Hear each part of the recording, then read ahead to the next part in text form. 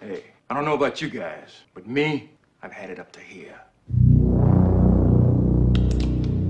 There are some 40-odd homicides a day on our streets. There are over 2 million illegal guns in this city. Man, that's enough guns to invade a whole damn country with. They shoot a cop in our city without even thinking twice about it. Oh, come on. I mean, you guys ride the subway. How much more of this grief we're gonna stand for? How many more locks we gotta put on our goddamn doors? Now, I'm telling you, you can't go to the corner and buy a pack of cigarettes after dark because you know the punks and the scum on the street when the sun goes down.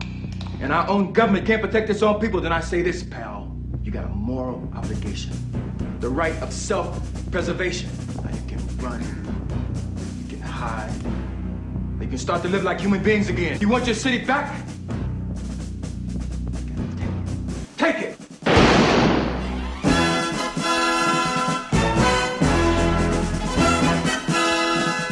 He fought in the war, giving his all for his country, only to return home to an unappreciative America falling apart at the seams due to crime and injustice. When he was finally pushed too far, he waged a war of his own, seeking justice against the scum on the street who killed his wife, raped his daughter, crippled his best friend. Today on Slums of Film History, we'll be discussing a specific character trope that had a dominant role in 70s and 80s cinema, the vigilante veteran.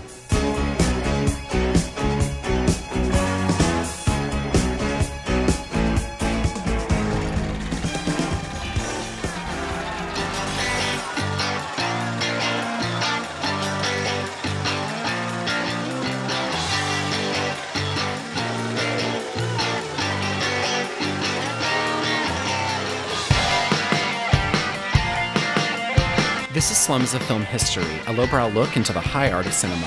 Every episode is an in-depth look into a niche topic of film that is not normally discussed in polite company. I'm Slate. And I'm Tom. And each week one of us researches our respective topic, writes an episode, and schools the other. We discuss everything from Satanists to avenging hookers to castration. If there's a film subject too taboo, we haven't found it yet. Welcome.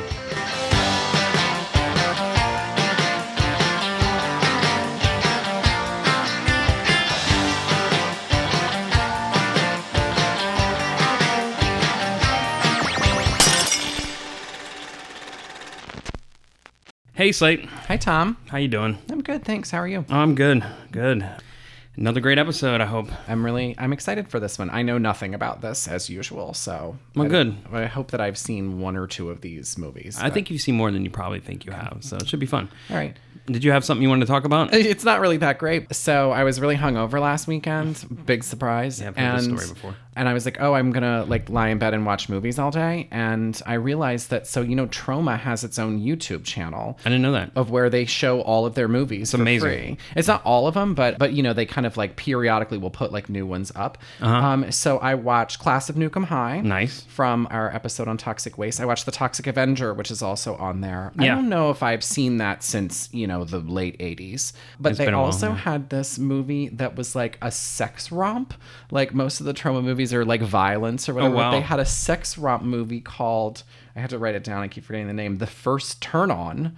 Oh, never heard of that one. It was so stupid. It was I think it was their attempt at kind of doing an American Pie type of movie. Yeah. But it was great. It was actually a really very pleasant day, even though I was throwing up in a trash can beside my bed most of the day. But anyway, So I now thank you for your episode on Toxic Waste, but now I know a lot more about Toxic Waste since I got to watch all those movies for free. So. Oh, that's awesome. Yeah. So was this one of their earlier movies? Was this when they were first starting out, or is this the recent? First Turn On? No, it seems kind of I didn't look at the year, but I think it was kind of it seemed about the mid to late 90s, kind of maybe even the early 2000s. Okay, so it was not latter, being that's 17 years ago, but I mean, as far as the well-known trauma movies, it's on the latter end of those. Correct. That's what I think. Okay, cool. I base that off nothing, but that's what I think. Well, I will say throwing up in a trash can is probably the best. I think Trauma would be proud of you for watching their movie in that condition. I felt like it went well together. Yeah. No, that's good. That's awesome. Mm-hmm. All right, well, there you go. You mentioned that you don't really know much about today's episode, although I think you'll notice a lot of the themes, and you've definitely probably seen more of these movies, I think, than you realize you have. So it's Vigilante Veterans, and this is sort of like a spiritual sequel to last season's Hooker Vengeance. My argument in that episode was that I was saying Hooker Vengeance movies are like a micro genre. That's actually, I think that they were. You disagreed with me. Correct. And as much as it hurts for me to admit it, I think you're right. I think Hooker Vengeance movies aren't necessarily a micro genre, but that character is a trope. Agreed. Well, revenge movies are a thing. That would be a subgenre.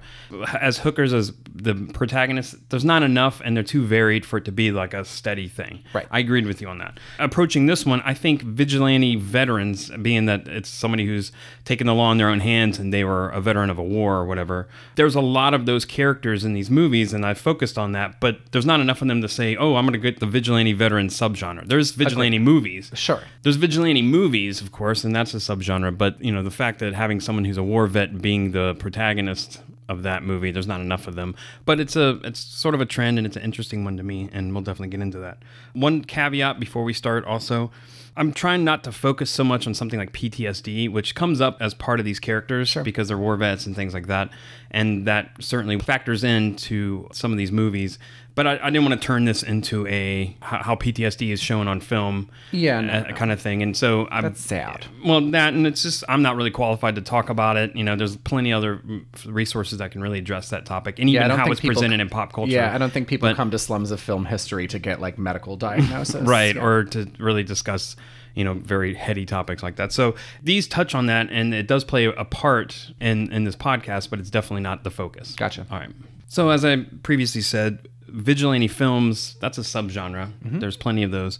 And that's a genre of film or subgenre of film that goes back all the way to silent era, believe it or not. Wow. Most of those, actually all of those movies at that time frame were Westerns, which makes sense because if you look at the definition of vigilante, it's defined as a civilian or organization acting in a law enforcement capacity in the pursuit of self-perceived justice without legal authority. Okay. So, you're talking about the Wild West, and, there's a lot of lawlessness going on out there. Well, people that are taking the law into their own hands. Right. Yeah. So there's a lot of these vigilante movies that came out. And some early examples, I've got some titles here for you, so you get the idea. So you've got Bronco Billy and the Vigilante, 1915. The Vigilantes, 1918. Very literal. The Vigilantes Are Coming, 1936. The Purple Vigilantes, a.k.a. the Three Mesquiteers. Get it? Mesquiteers, I guess, because it's out west. Mesquite. Oh, like Mesquite. Musketeer. Yeah, I thought that was funny. And that's from 1938. Border Vigilantes, 41. Lone Star Vigilantes, 42. Vigilantes Ride.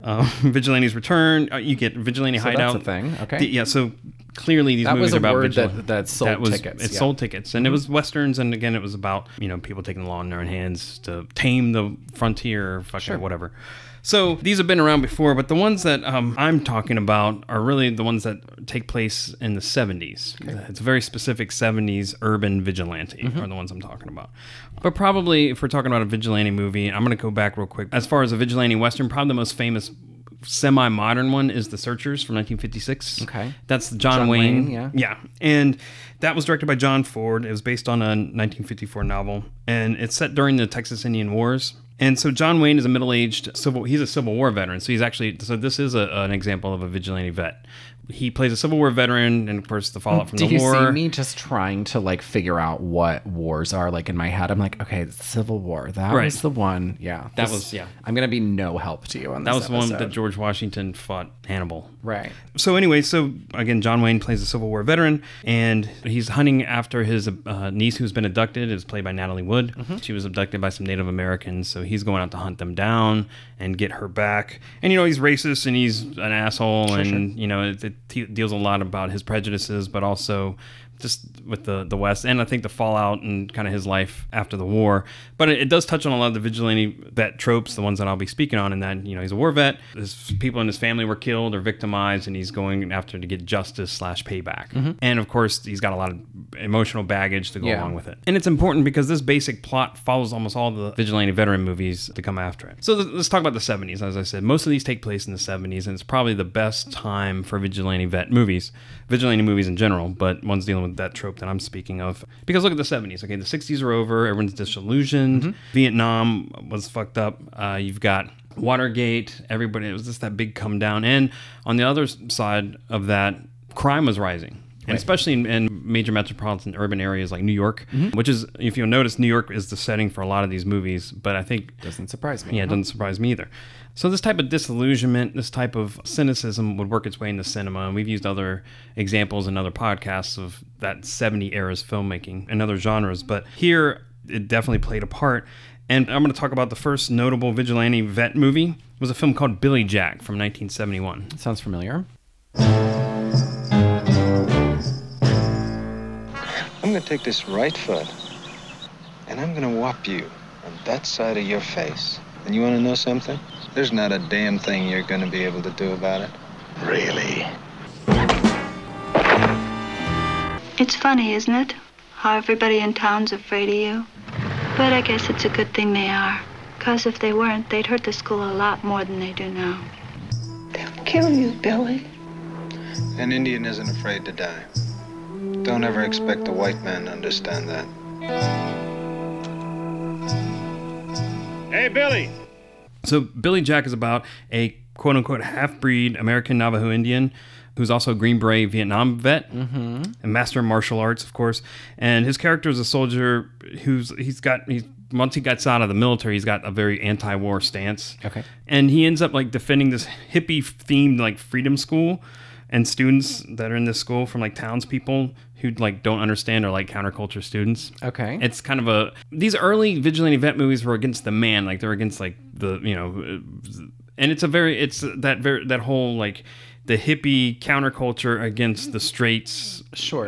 And it sort of was filtered into this vigilante vet movie. So this guy comes back to the war. He's highly trained. He can kick ass. He can do martial arts and do like roundhouse kick people and shit. And he does in the movie. Also is this like disillusion with the system and doesn't trust the man and all that other shit. Gotcha. So it's kind of weird and it's really ridiculous, actually. I watched some of it and I didn't watch the whole thing, but I watched a good chunk of it for research. So anyway, as the plot goes, Billy's ultimately taken down. Finally, the man gets him, and he gets shot and he gets wounded or he gets taken away. But he's all like heralded as a folk hero. Okay, and that's sure. kind of the early theme of some of these too. It's a very, very much a folk hero type of hero of the people kind of thing. Right. The guy comes back from war, fed up with the system. The man is trying to push people out or, exploit people, build on their land, whatever the fuck. And then this guy comes and beats the man, but the man always wins. In the early 70s movies, like the system always wins, but you're like this underground hero, counterculture hero kind of thing. Well, no, that makes sense. I mean, listen, in order for the vigilante to win, it has to change culture as a whole, and no one's going to believe that. So the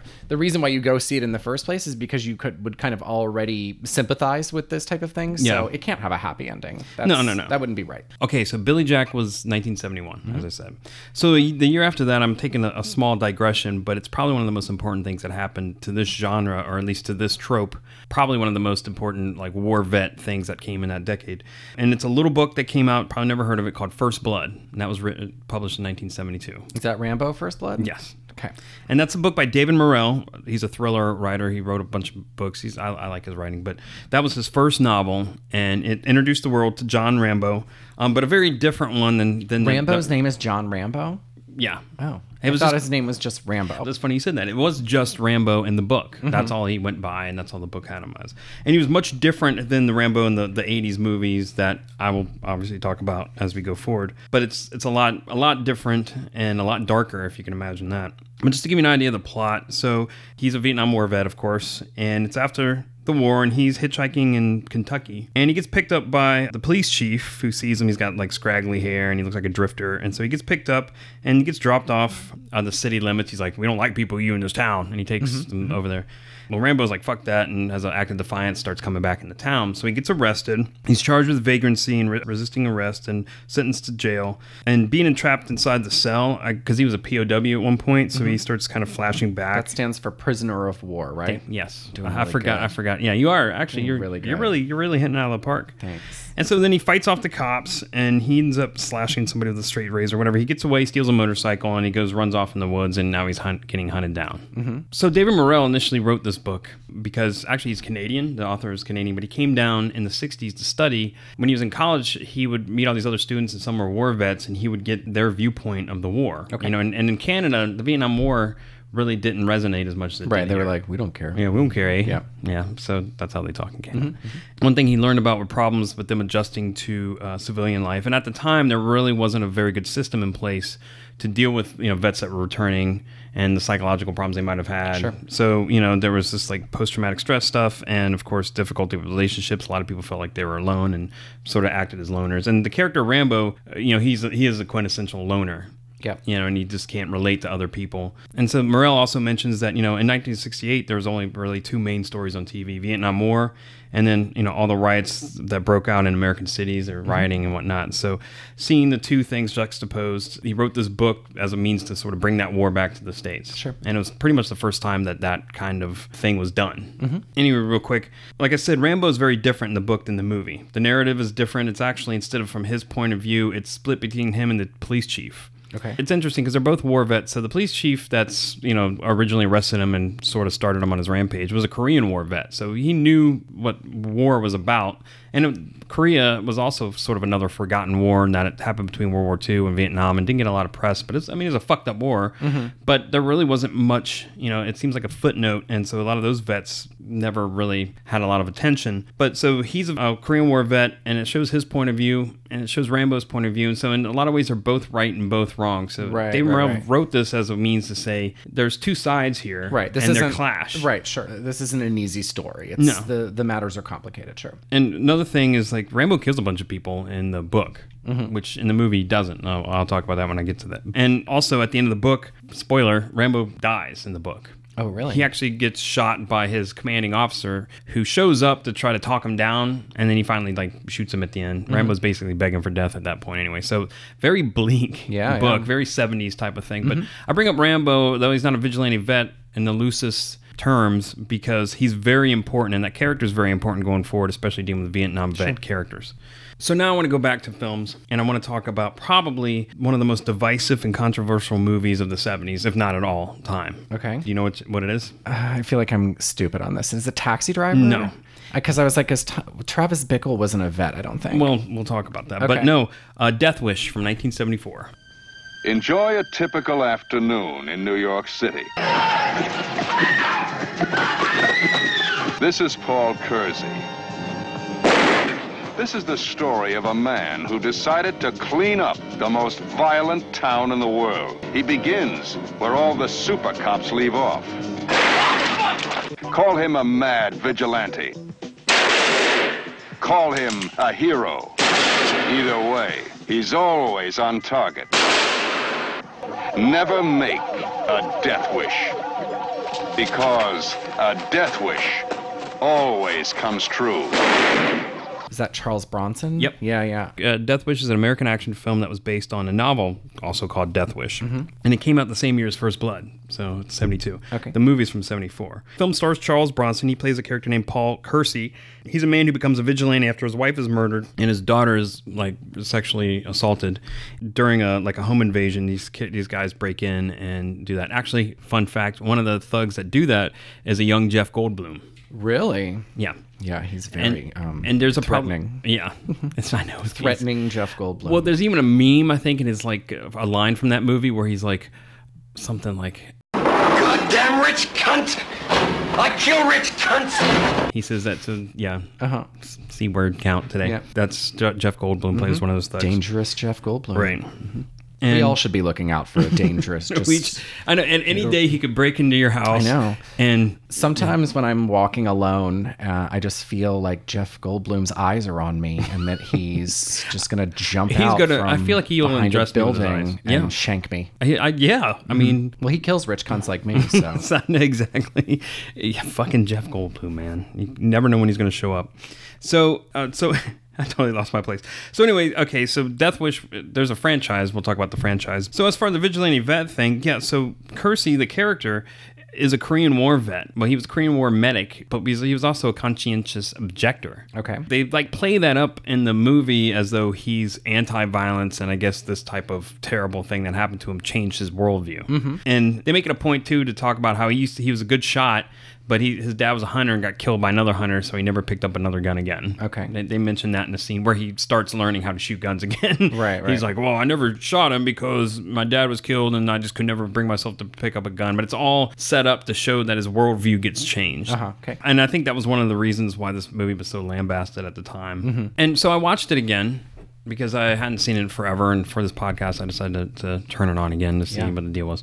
Well, number one, of course, it's very exploitive, but I can kind of see why a lot of people were pissed at the time, and maybe even think that it's just a very fascist movie. Which, I mean, look, I love violent movies. I have no problem with that. I don't even have a problem with people taking the law in their own hands. But I can see the argument here because really the movie sets it up to really support what he's doing. Like, it's like he should be doing it. Right. They're saying that, okay, so let me just make sure I understand where we are. So he's a vet, and you're saying that people were mad that he was kind of like, oh, I'm a veteran, I'm supposed to look good, but instead I'm going to go and start killing all these people, and that's okay? No. I'm using the vet just to say that it fits into this podcast, basically. Okay. But I think why the movie was so You're saying controversial. it glorified violence. Well, I think it glorified taking the law in your own hands. Okay. Where the book really was, according to the author who wrote the book, that the movie was based on, the author's intent and his conclusion in the book was to show that vigilantism was not the right thing to do. Right. And usually, like in super violent movies, like they do something at the end, like they'll put a quote from Gandhi and it'll be like, violence never solves anything. Right. And so you're saying that this movie, they didn't do that. No, this movie totally got This was like a behind shoot 'em up, like not kill only people. that, but I mean, it was the politics were like basically he even mentions he's like a bleeding heart liberal in the book. I mean, in the movie, and then but then he turns into like taking the law in his own hands and shooting people. Got it. And I mean, he does. He goes into the subway, and luckily, it's a multi-ethnic group of people that he shoots. It's not like that's nice. Yeah, so he's not like just like shooting people of a certain color or race. Sure. But it's only in New York movies where you see like where all these gangs are so multi-culti. Yes, Everybody gets along in Right. these movies, even Which in is the 70s. like the It's opposite really of what not- a gang is, kind right. of. Yeah. But it's like a Captain Planet episode gone wrong. Right. It's like because it's everyone the gang version of a Benetton ad. I mean, yeah, exactly. Yeah. That's well put. That's the best way to describe it. But Death Wish was a big success, even though it was lambasted by critics and people said it was fascist or whatever. It found an audience, and I think it found an audience because again, it was a right film for the right time. People were fed up with crime. The cities were cesspool. The 70s were just a shitty time. Yeah, I mean, but that makes sense. I love a good exploitation violence Yeah, me movie too. where you're just No killing shit. people just for the shits and giggles. I mean, and that's happened frequently. I remember in things like, Pulp Fiction and Natural Born Killers, they were like, we're sending the wrong message to the youth of America, which was me at the time. And I was like, no, the message is fine. I'm good with it. It's fine to kill people. It's fine. It's fine. It's perfectly fine. Yeah, I'm with you on that. One thing this movie did, though, so again, it found an audience, but I think what this movie did is that it set the stage for New York to... New York became the epicenter of, like, urban America. Yeah, sure. Represented in movies. It was like, New York is a shithole. Well, that meant every other urban area in America was a shithole. Right. And so New York was the stand-in. You could be from whatever state, but you could say, oh, my inner cities are just like that. Right, of course. So New York... It was the poster child for shitty. And Death Wish was, I think, the first major vigilante movie that focused on New York.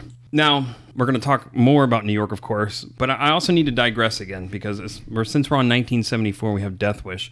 I want to also draw on another literary character. Okay. And that is Marvel Comics' The Punisher. Okay. You don't know who that is? No. You probably like him. So, Frank Castle, a.k.a. The Punisher, was a Marvel comic character who made his comic debut in 1974. He first appeared as a crazed vigilante in Spider-Man, so he was like sort of an antagonist to Spider-Man. Okay. He's actually presented as like one of these Spider-Man's main antagonists. He was fucking crazy. He was sort of like a bad guy. As time goes on, he gets more sympathetic to where he's now an anti-hero. Mm-hmm. His backstory is that he was a former Marine and he was like a sniper. So he's highly trained. But anyway, as the character goes, he gets back from the war or whatever. And he's got a wife and he's got some kids. And then one day they're in like Central Park and they witness a mob hit. And the mob sees him witnessing it. And so his whole family gets killed and he gets wounded. Okay. He lives through it. His family dies. And so after that, he basically takes up arms and goes after the whole Costa Nostra crime family. He goes after the mob. Okay. He's the comics version of like Charles Bronson. Okay. Kind of. But he's like sort of Rambo and Charles Bronson set in New York. I'm starting to understand something now. Okay. Stop me if you go think for it. No, that go I'm what? acting like a moron. But so there are revenge stories. There's vigilante stories. Anybody could make a movie that's kind of like, I'm a normal person and somebody raped my wife and killed her, and now I've tipped over the edge. But then in order to run the rest of the movie, I have to have some type of training to make all of my violence acts very exciting. And because if I were a vet, then I could have learned all of that over there. Right. Whereas normal Slate is not going to be able to do anything except... Well, there are plenty of movies, and we'll talk about that, where it's just the average Joe person that takes charge. But there's three things, and that's what this whole trope is about. These three things that seem to pop up in these vigilante veteran films and other media is training, revenge/justice because they had a personal loss, family, somebody died, New York City. Seems like these three things go hand in hand with a lot, especially in these 70s movies, but even also The Punisher, the comic book. I mean, I feel like saying that you were a war vet is shorthand for saying this person has the ability to actually fight back. Yeah, you don't have to do any backstory about you can just be like, oh, he was in the army, he knows how to kick ass. He knows how to kick ass, and especially special operations. He's a sniper, so he can kick much ass, whatever. It's just, it's shorthand to explain how this person has this ability. Understood. And also, there's some baggage there too. It's someone who's witnessed violence and that violence that weighs on them, but they've had enough when they think they left the violence behind when they get back from the war or wherever they were, and then they realize that the war kind of followed them home. So they're like, well, then we're going to fucking wage war. You know what I mean? Got it. The Punisher's very specific 70s character too. Now, he's been around for the last 40 years, even around in the new Daredevil series, and I'll talk about that, and several movies with the Punisher. But I just wanted to bring that up, that in the 70s with this vigilante vet trope that's happening and these characters that are coming out in these movies, this comic book character came out right in the middle of that, and he's based on all of these characters. So it's an interesting point that even comic book characters follow this trope. With that being said, I want to go back to movies because, again, we were just talking about Death Wish. If Death Wish made New York the it place for vigilante films, then this next movie I'm about to talk pretty much made it a full-fledged character in its own right. Okay. And the movie I'm talking about is Taxi Driver. Taxi Driver. Finally, we're getting to Taxi Driver. I know about this movie. I know you know about this movie. And half the reason why I wanted to talk about this whole topic is because of Taxi Driver. So I'd say Taxi Driver is probably like the definitive vigilante vet New York 70s movie ever. I mean, New York is definitely, I mean it, New York is like its own character in this movie. I was about to say, I mean, that's one of the best things about the movie is that it's so distinctly American, but it's so about New York. And I mean, the reason why he does what he does is because he's fed up with New York and the way that it's treating him. Yeah, it's crazy. I know, it's, you can Which I understand every day on my subway ride to work. I figure you would. Yeah. And I mean, New York is very seedy. It's everything is dirty and just run down. And the only hopeful people really in this movie are the campaign people. Sybil Shepherd and Albert Brooks, and they work on the campaign. They're the only optimistic people in this whole movie. Everybody else is just like New York cynicism, and they're dingy. I mean, it's such a 70s New York movie. Yep. But for those of you who don't know, let me talk about it because it stars Robert De Niro. He's a taxi driver. He works late shifts because he doesn't sleep very well. He's a loner. He doesn't hang out with people very much. The only people he really interacts with are the other cab drivers, and he's not really friends with them. And he's also on meds because he has headaches and insomnia. As time goes by, he asks this girl out, and that goes poorly, as you know. Yeah. And then he's not very good at that. He ends up obsessing over her while he's getting further alienated from society. He then discovers a teenage prostitute played by Jodie Foster. It's her first role, yeah. Yeah, and he takes it upon himself to save her from the streets, and then, of course, finally he acts out in this big, bloody, graphic fashion against the pimp and gangsters controlling Foster's character. Yeah, it's a great movie. It's really great. It's one of my favorites. I just watched it again, but I'll use any excuse to watch Taxi Driver. It's such a great movie. One of the things that I actually really liked about it was that, he's so against all this crime and seediness or whatever, but he's a part of it too. He's like always going to those sleazy porn theaters. He takes Sybil Shepherd there on the first date, which not a good thing. Women don't like that. No, they don't. No. I just really like the fact that he was contributing to the shitty parts of New York that he was so against. Yeah. I thought that gave it another level. He wasn't just like a preacher that was like, no, this is all wrong. No. He was a part of the problem too. Yeah, no, agreed. Yeah, he definitely was part of the problem. And it's interesting too because he's also part of the wrong-headed way of fixing it too, because I remember there's a scene where the actual senator who's running for president hops in his cab and he talks to him and he's, hey, you're Senator what's his nuts, I hope you get the presidency. And he has that awkward conversation, but they ask him, what do you think? I voted for Senator what's his nuts, so vote Senator what's his nuts. This is paid for by Senator Senator what's his nuts. I approve of this message. So So he's talking to him in the cab, and they ask him, so what do you think should happen? He's like, you know what? I think first thing I would do is clean up the city. He basically he does a monologue. Yeah, he does a whole monologue on washing the grime and dirt to the point where he freaks them out. Can I ask you something, Travis? Sure. What is the one thing about this country that bugs you the most? Whatever it is, he should clean up this city here, because this city here is like an open sewer, you know? It's full of filth and scum. And sometimes I can hardly take it. Whatever becomes the president should just really clean it up. You know what I mean? Sometimes I go out and I smell it, I get headaches, it's so bad, you know? And they just never go away, you know? It's like, I think that the president should just clean up this whole mess here. He should just flush it right down the fucking toilet. Well, I think I know what you mean, Travis. So he's talking about, hey, this is how this place should be cleaned up. Because he's complaining about it, saying there's a problem here that he's clearly part of. Yep. But then when he takes actions into his own hand, it's all fucked up. But here's another thing with that character. He was going to act out some way or another. Like, It wasn't even about cleaning up the city. He was going to act out violently in one form or another. He was building to a climax. Okay, so as a vigilante veteran, and this was another reason to watch the movie besides that it's a great movie, is I wasn't sure if he was in the military. So when I went back through it, I wrote down some notes. I've actually got some pointers. Yeah. Some clues, and then I read some, facts that I think Martin Scorsese... That's what, at the beginning I was like, wait, was he a vet? But he was. He says when he gets the job, he says he was a Marine and that he was honorably discharged, but he never says he went to war. Mm-hmm. He never mentions Vietnam at all in the whole thing. He says he's a Marine and he was in the service, but he never says that he was in Vietnam. He has 2 jackets. They both have a King Kong Company patch. Mm-hmm. You can actually buy the patch online. And of course, somebody says it. And he has naval jump wings. So the King Kong Company is a real company, I think, that was in Vietnam, like a real military Marine group. He shaves his head in a mohawk, which I think a lot of people associated with the whole punk scene at the time.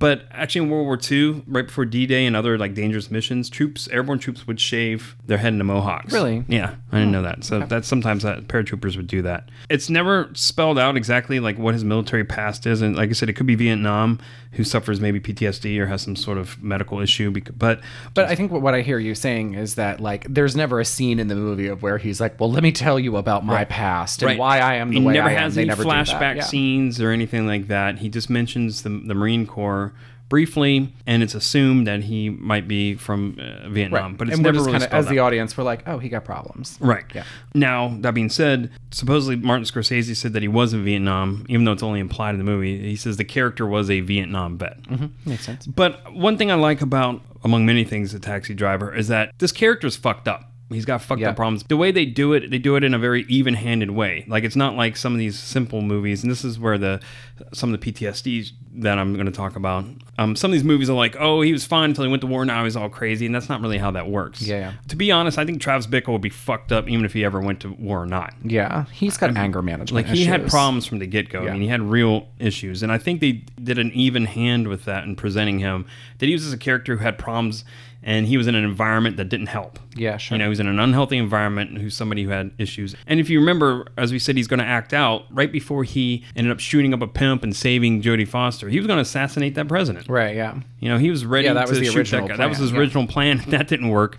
So he was like, all right, well, I'm going to take it out somehow. Right. So technically, he's a vigilante vet. Yeah. But also, he was just going to act out in violence in any way, shape, or form. Sure. So his vigilantism was more or less incidental. Yep. Anyway, I found that was interesting, and I think Taxi Driver still does a great job at conveying isolation, New York, and just that whole gamut of emotions, plus just crazy, interesting characters. Yeah, overall, it's great. It's one of my all-time favorites. So Taxi Driver was written by Paul Schrader. He wrote the script for Taxi Driver, and supposedly he was suffering from depression and loneliness when he worked on Taxi Driver. Certainly makes sense. Which does make sense because it's permeates not a happy film. It is not a very happy film, and you can tell the character really is suffering from those same things. Paul Schrader's follow-up film is Rolling Thunder from 1977. Did you ever see this movie? No. Rolling Thunder touches on a lot of the same themes. It's also a vigilante vet, and it actually hits the Vietnam part a lot more.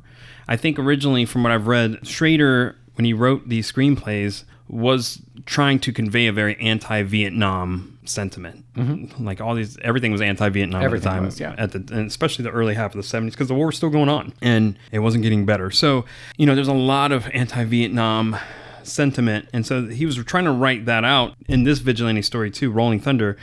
It got changed, just like Taxi Driver got a little bit changed in the execution. So Rolling Thunder is about Major Charles Rain, who's played by William Devane, and he returns home to San Antonio with his friend and fellow soldier, who's Tommy Lee Jones, played by Tommy Lee Jones, after spending 7 years as POWs in Vietnam. So they were prisoners in the Hanoi Hilton, which is the prison camp in Hanoi. Of course, home is very different than the one he left. And of course, his wife has had another relationship with the local policeman. And because she thought her husband was never getting out, thought he was going to die. Sure. So she basically got engaged to this other guy. So, of course, this is the guy that's driving this dude home. It's very awkward. Right, yeah. But yeah, so he's been, he was a hero. I mean, he came back as a hero, but he was a prisoner of war only to come home and his whole life's upended. Sure. But the town is doing this nice gesture for him and Tommy Lee Jones. They're having this like ceremony and they're offering him 2,500 something silver dollars.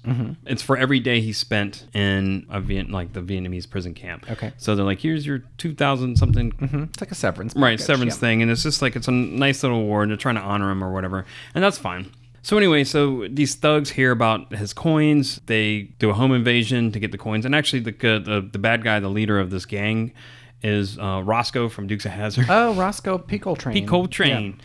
So anyway, so they go in there. They beat him up to get him to tell where the coins are. He won't talk. They stick his hand in a garbage disposal and turn it on to get him to talk. He's shot. His family's shot, and they're killed, and he's not. So then, of course, he gets Tommy Lee Jones, and they go after this gang and to get bloody revenge.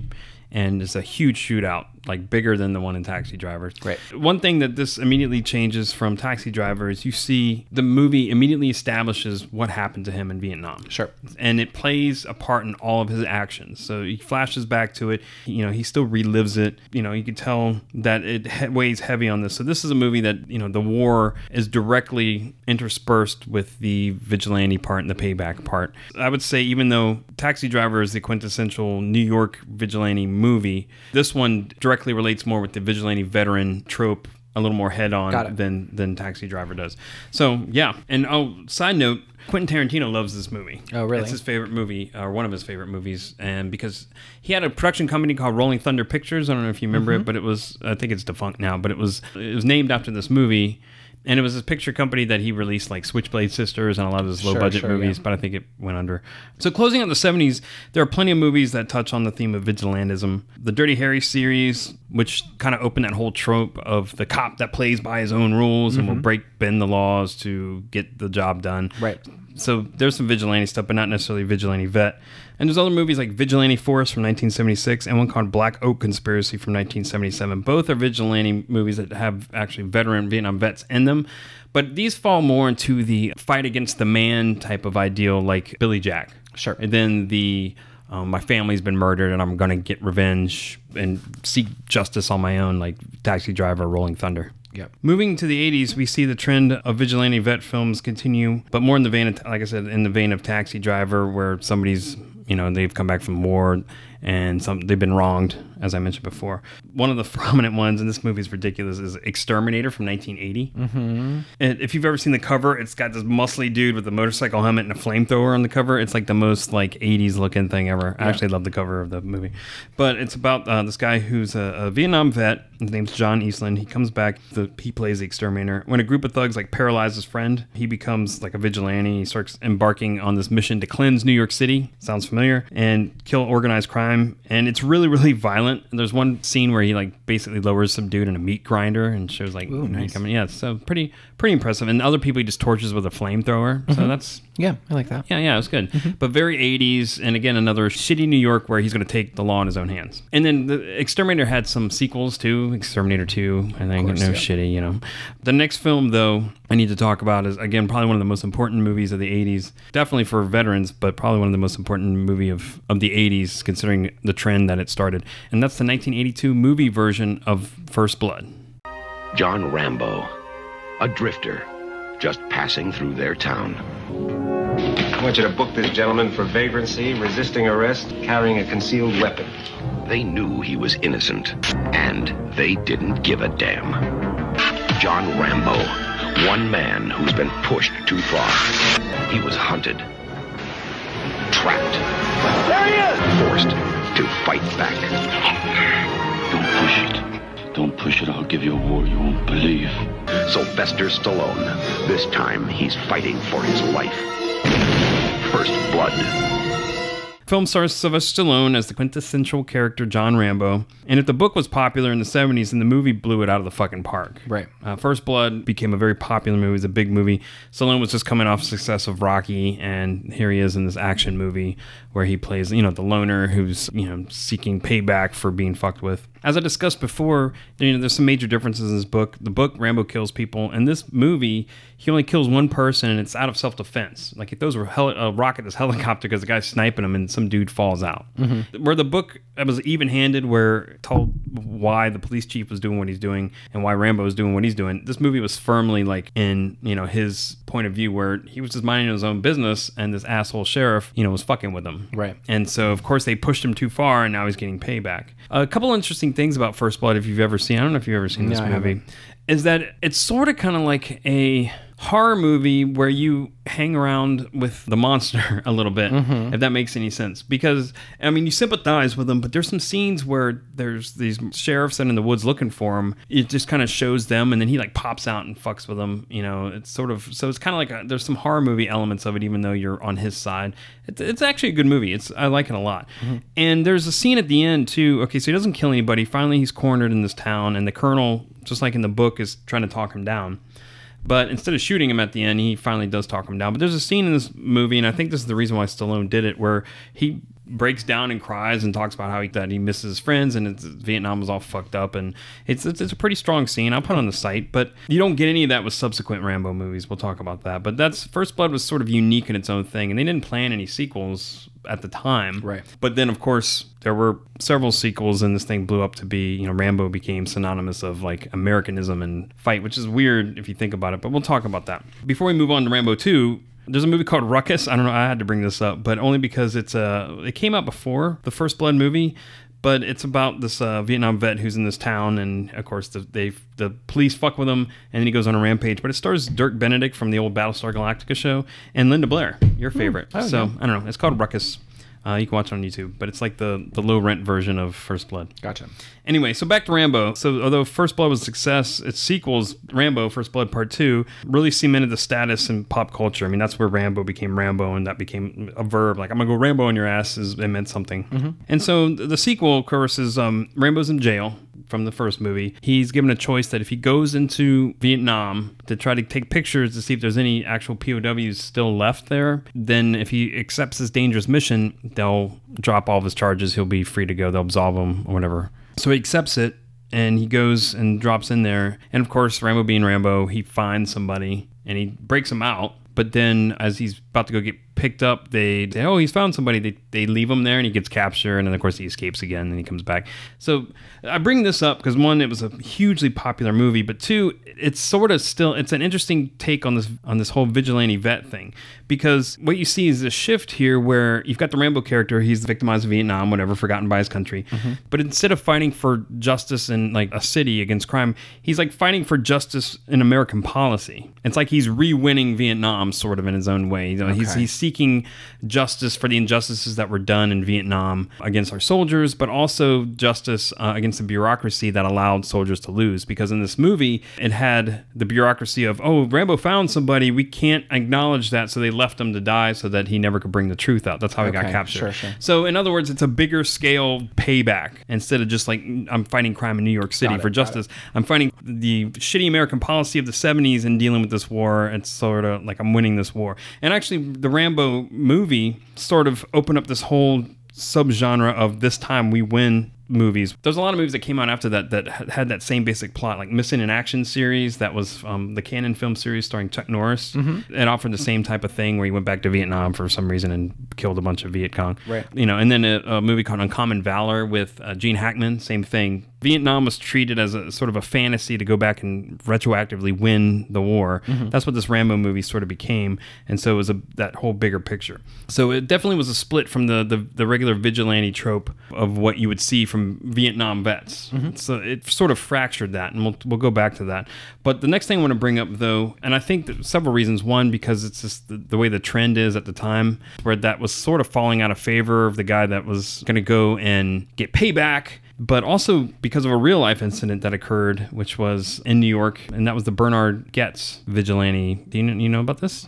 Bernie Goetz. Oh, was he the guy in the subway? He was the guy in the subway. He was packing. Yeah, he had a gun. He was in the subway, and he shot and wounded 4 assailants. They weren't really assailants. Well, I don't know. Supposedly they were going to rob him, or he thought they were going to rob him. I don't know. There's a lot there because looking at the case, I think they were fucking with him, but they might have been fucking with him, they were like or mugging him, or and I don't. That's the problem. You know, he was charged with attempted murder and reckless endangerment and things like that, and of course firearm offenses because you couldn't have guns in New York or whatever. He was dubbed the subway vigilante, and I mean, of course, all these death wish type of comparisons. People loved him though because he was on the lam for a minute, wasn't he? I don't remember. I mean, he ended up getting away, but I think he ended up turning himself in. Right. But I think that people were like on his side. He was like one of those.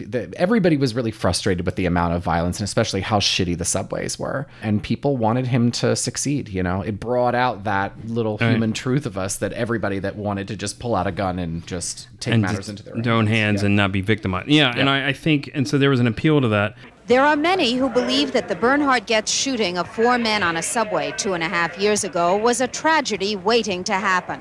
On one side, Bernhard Goetz, previous mugging victim, a man determined never to be mugged or robbed again, a man who never left his apartment without carrying a loaded gun, an unlicensed loaded gun. Facing him, 4 young men, all with criminal records, on their way to break into video machines. Troy Canty approaches Bernhard Goetz asking for $5. Goetz says it wasn't the fear of robbery that scared him, but the look in Canty's eyes.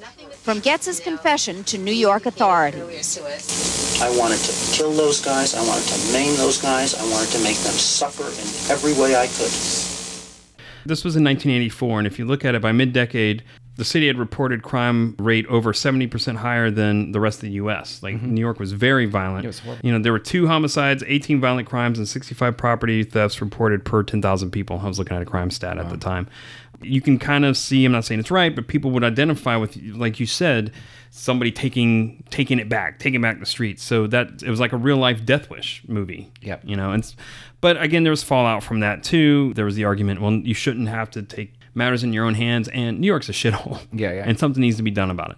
Also, in the cinematic trend, I think people wanted to steer away from glamorizing that, because that's the thing too. So Hollywood got a little gun shy, so to speak, when Bernhard Goetz actually happened. You got to remember, they always bring up, did movies like this influence it? Did he, did Death Wish or Taxi Driver influence Bernhard Goetz? So Hollywood gets a little shy on that because they don't want to be held responsible. Of course, yeah. So I think that's why that pushed the vigilante vet trend away. And of course, then you've got Rambo, who's a different focus, where vets are badasses, or become this whole idea of Americanism, where you're this unstoppable person with a gun that's going to right wrongs and kill a bunch of commies, basically. And actually, so Rambo 3 came out in '88, and that was essentially Rambo in Afghanistan, and he was helping the future Taliban fight off the Soviets, was basically what that was about. Got it. Okay. So yeah, but yeah, again, the Rambo character became fighting communism, and of course, like the Reagan administration, like totally embraced this Rambo thing, which is weird if you think about it, because you've got this disturbed vet who's got problems, who like shot up a town in the first movie, and then now it's like, we're gonna Rambo, right? And now he's like a political, like a weird American political icon. It's weird. I'm reminded of a recent, very popular movie. And in the spirit of Rambo, let me tell you, we're gonna win this time. Also, another thing in the 80s that we have to attention to is that we started seeing a lot of movies that were being very reflective about Vietnam. So you saw Platoon, Born on the 4th of July, Full Metal Jacket. So these were like examinations of Vietnam. So the whole vigilante vet thing sort of fell on the wayside. Right, it didn't fit in anymore. It was replaced by Rambo as the hulking shoot-'em-up guy. And Vietnam as a topic was covered elsewhere. Right, sure. So one other thing here that I got to talk about that I think also helped kill that vigilante vet character type was actually a TV show called The A-Team that ran from 1983 to 1987. You remember The A-Team? Yeah. Yeah, so The A-Team was a very cartoonish type of show. It was for kids, which is weird.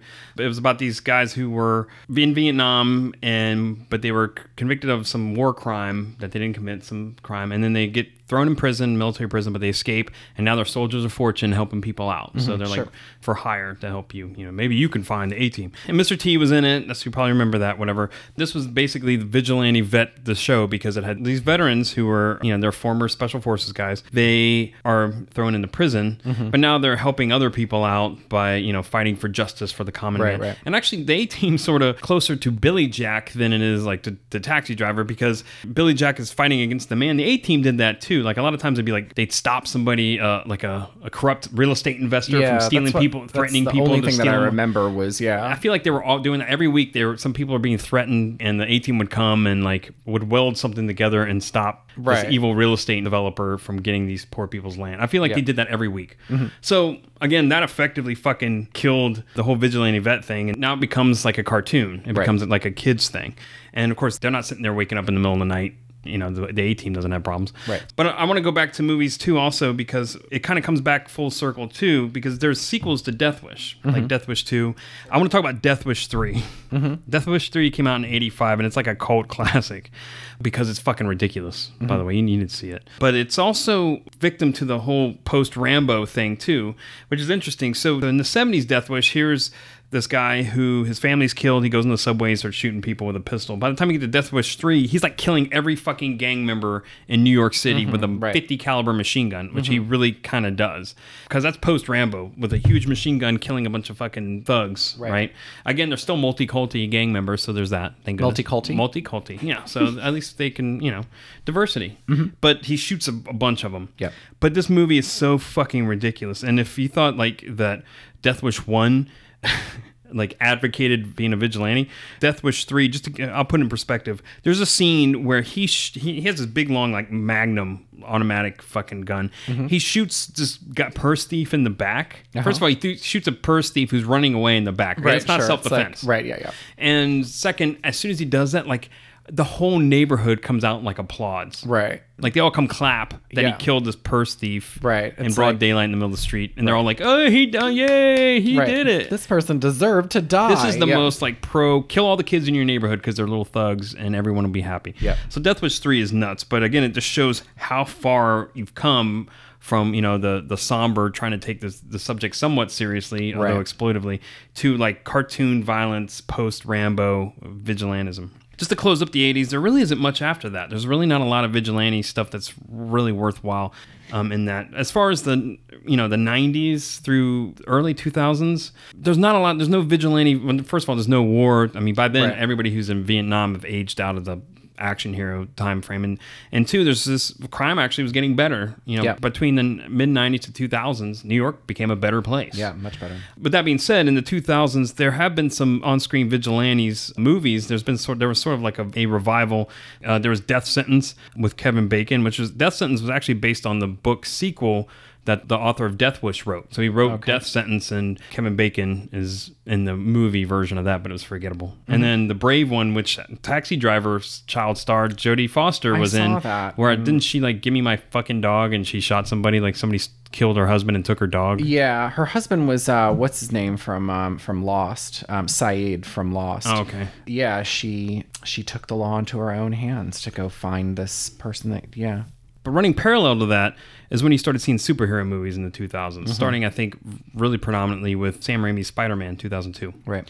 And then as you went on, you had the Christopher Nolan Batman movies in 2005 and beyond, where they were gritty, urban, shitty, trying to bring back that gritty, urban feel. So you're saying that they were vigilantes, but they were superheroes. But they were superheroes, and I think that's where the vigilante trend went. Right, sure. So you've got the vigilante trend going towards superhero. Now it's all fucking superheroes. Right, yeah. And so I think that's where our vigilantes are. Okay, got it. Yeah. No, that certainly makes sense. Another thing in the 2000s, all the war movies or movies that dealt with war vets were usually anti-Bush policy movies. Home of the Brave, well, even Hurt Locker. It was more of dealing with the war. It wasn't like about a veteran doing something. Right, sure. So much. And when they were about a veteran, it was like that they were all fucked up back home or whatever. They were very anti-policy movies. And I'm just saying that's kind of where their focus was. Right, sure. And then everything else was just vigilantes via superheroes. Now, recently, as as I mentioned, the Daredevil TV show, which is on Netflix, again, a superhero, they brought back The Punisher. Now, The Punisher in the 2000s, they were trying to bring back that character in his own film series, and they had one in 2004 starring Thomas Jane, and then another one in 2008 starring somebody else. To varying degrees of success, it didn't really catch on. They couldn't make a franchise. So they brought the character back to TV, and he's fighting in New York City. He's a vigilante. But it looks like they're doing a good job with it. So The Punisher, that's all we really got today as a vigilante vet, is The Punisher, who originally started in the 70s, and now he's part of a TV show. So that whole trope is sort of gone right now. Right, sure. And I think it's just because New York City, as far as representing America as a whole, again, New York City crime has fell in New York and has been steadily wish there would be low. more crime there and just like excite the place up a little bit. Right. It's so money and whitewashed now. And a lot Somebody go to New York, please, and kill someone for my amusement, please. Just shoot someone. Yeah, just, you know what? Just come on, make New York great again. Kill somebody. So I'm fascinated, again, that's why I brought up this whole thing. It's just that it was such a thing of its time. The vigilante vet, bringing the war back home. Yeah. They fought for their country overseas and then came back, and America was a shithole, and they were going to do what's right and take it back and whatever. Yeah. And it's just, it's such a thing of its time, but it lasted for a while. Yeah. Of course, then it sort of faded away. Yeah. Well, there'll always be vigilantes in films. Sure. I mean, that trend will come back around again, and hopefully I'm ready for the superhero thing to be kind of on its way. I am too. That's been the shorthand for vigilante movies. That's what's filled in the gap of vigilante movies is superheroes. Yeah, yeah.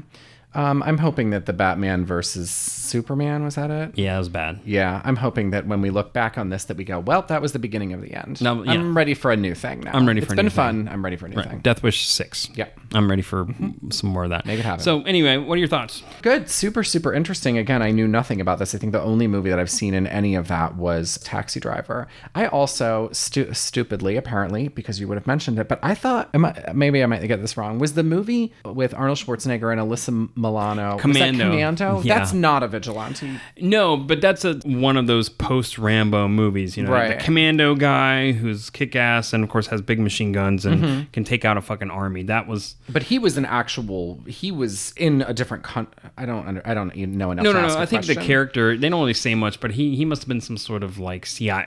They always say CIA like operative, like that's a thing. Right. Or that somehow it works that way. It's funny. But yeah, I guess that's what he was. He was some badass. And you assume he was like, he did special ops things in Nam and other hot spots in the world. And he was like, he's this badass dude. And so then, of course, other people in that community kidnapped Alyssa Milano and showed him who's the boss. Get it? And then he went and shot them all up. And remember when I said I'd kill you last, I lied and all that shit. Okay, got it. Yeah.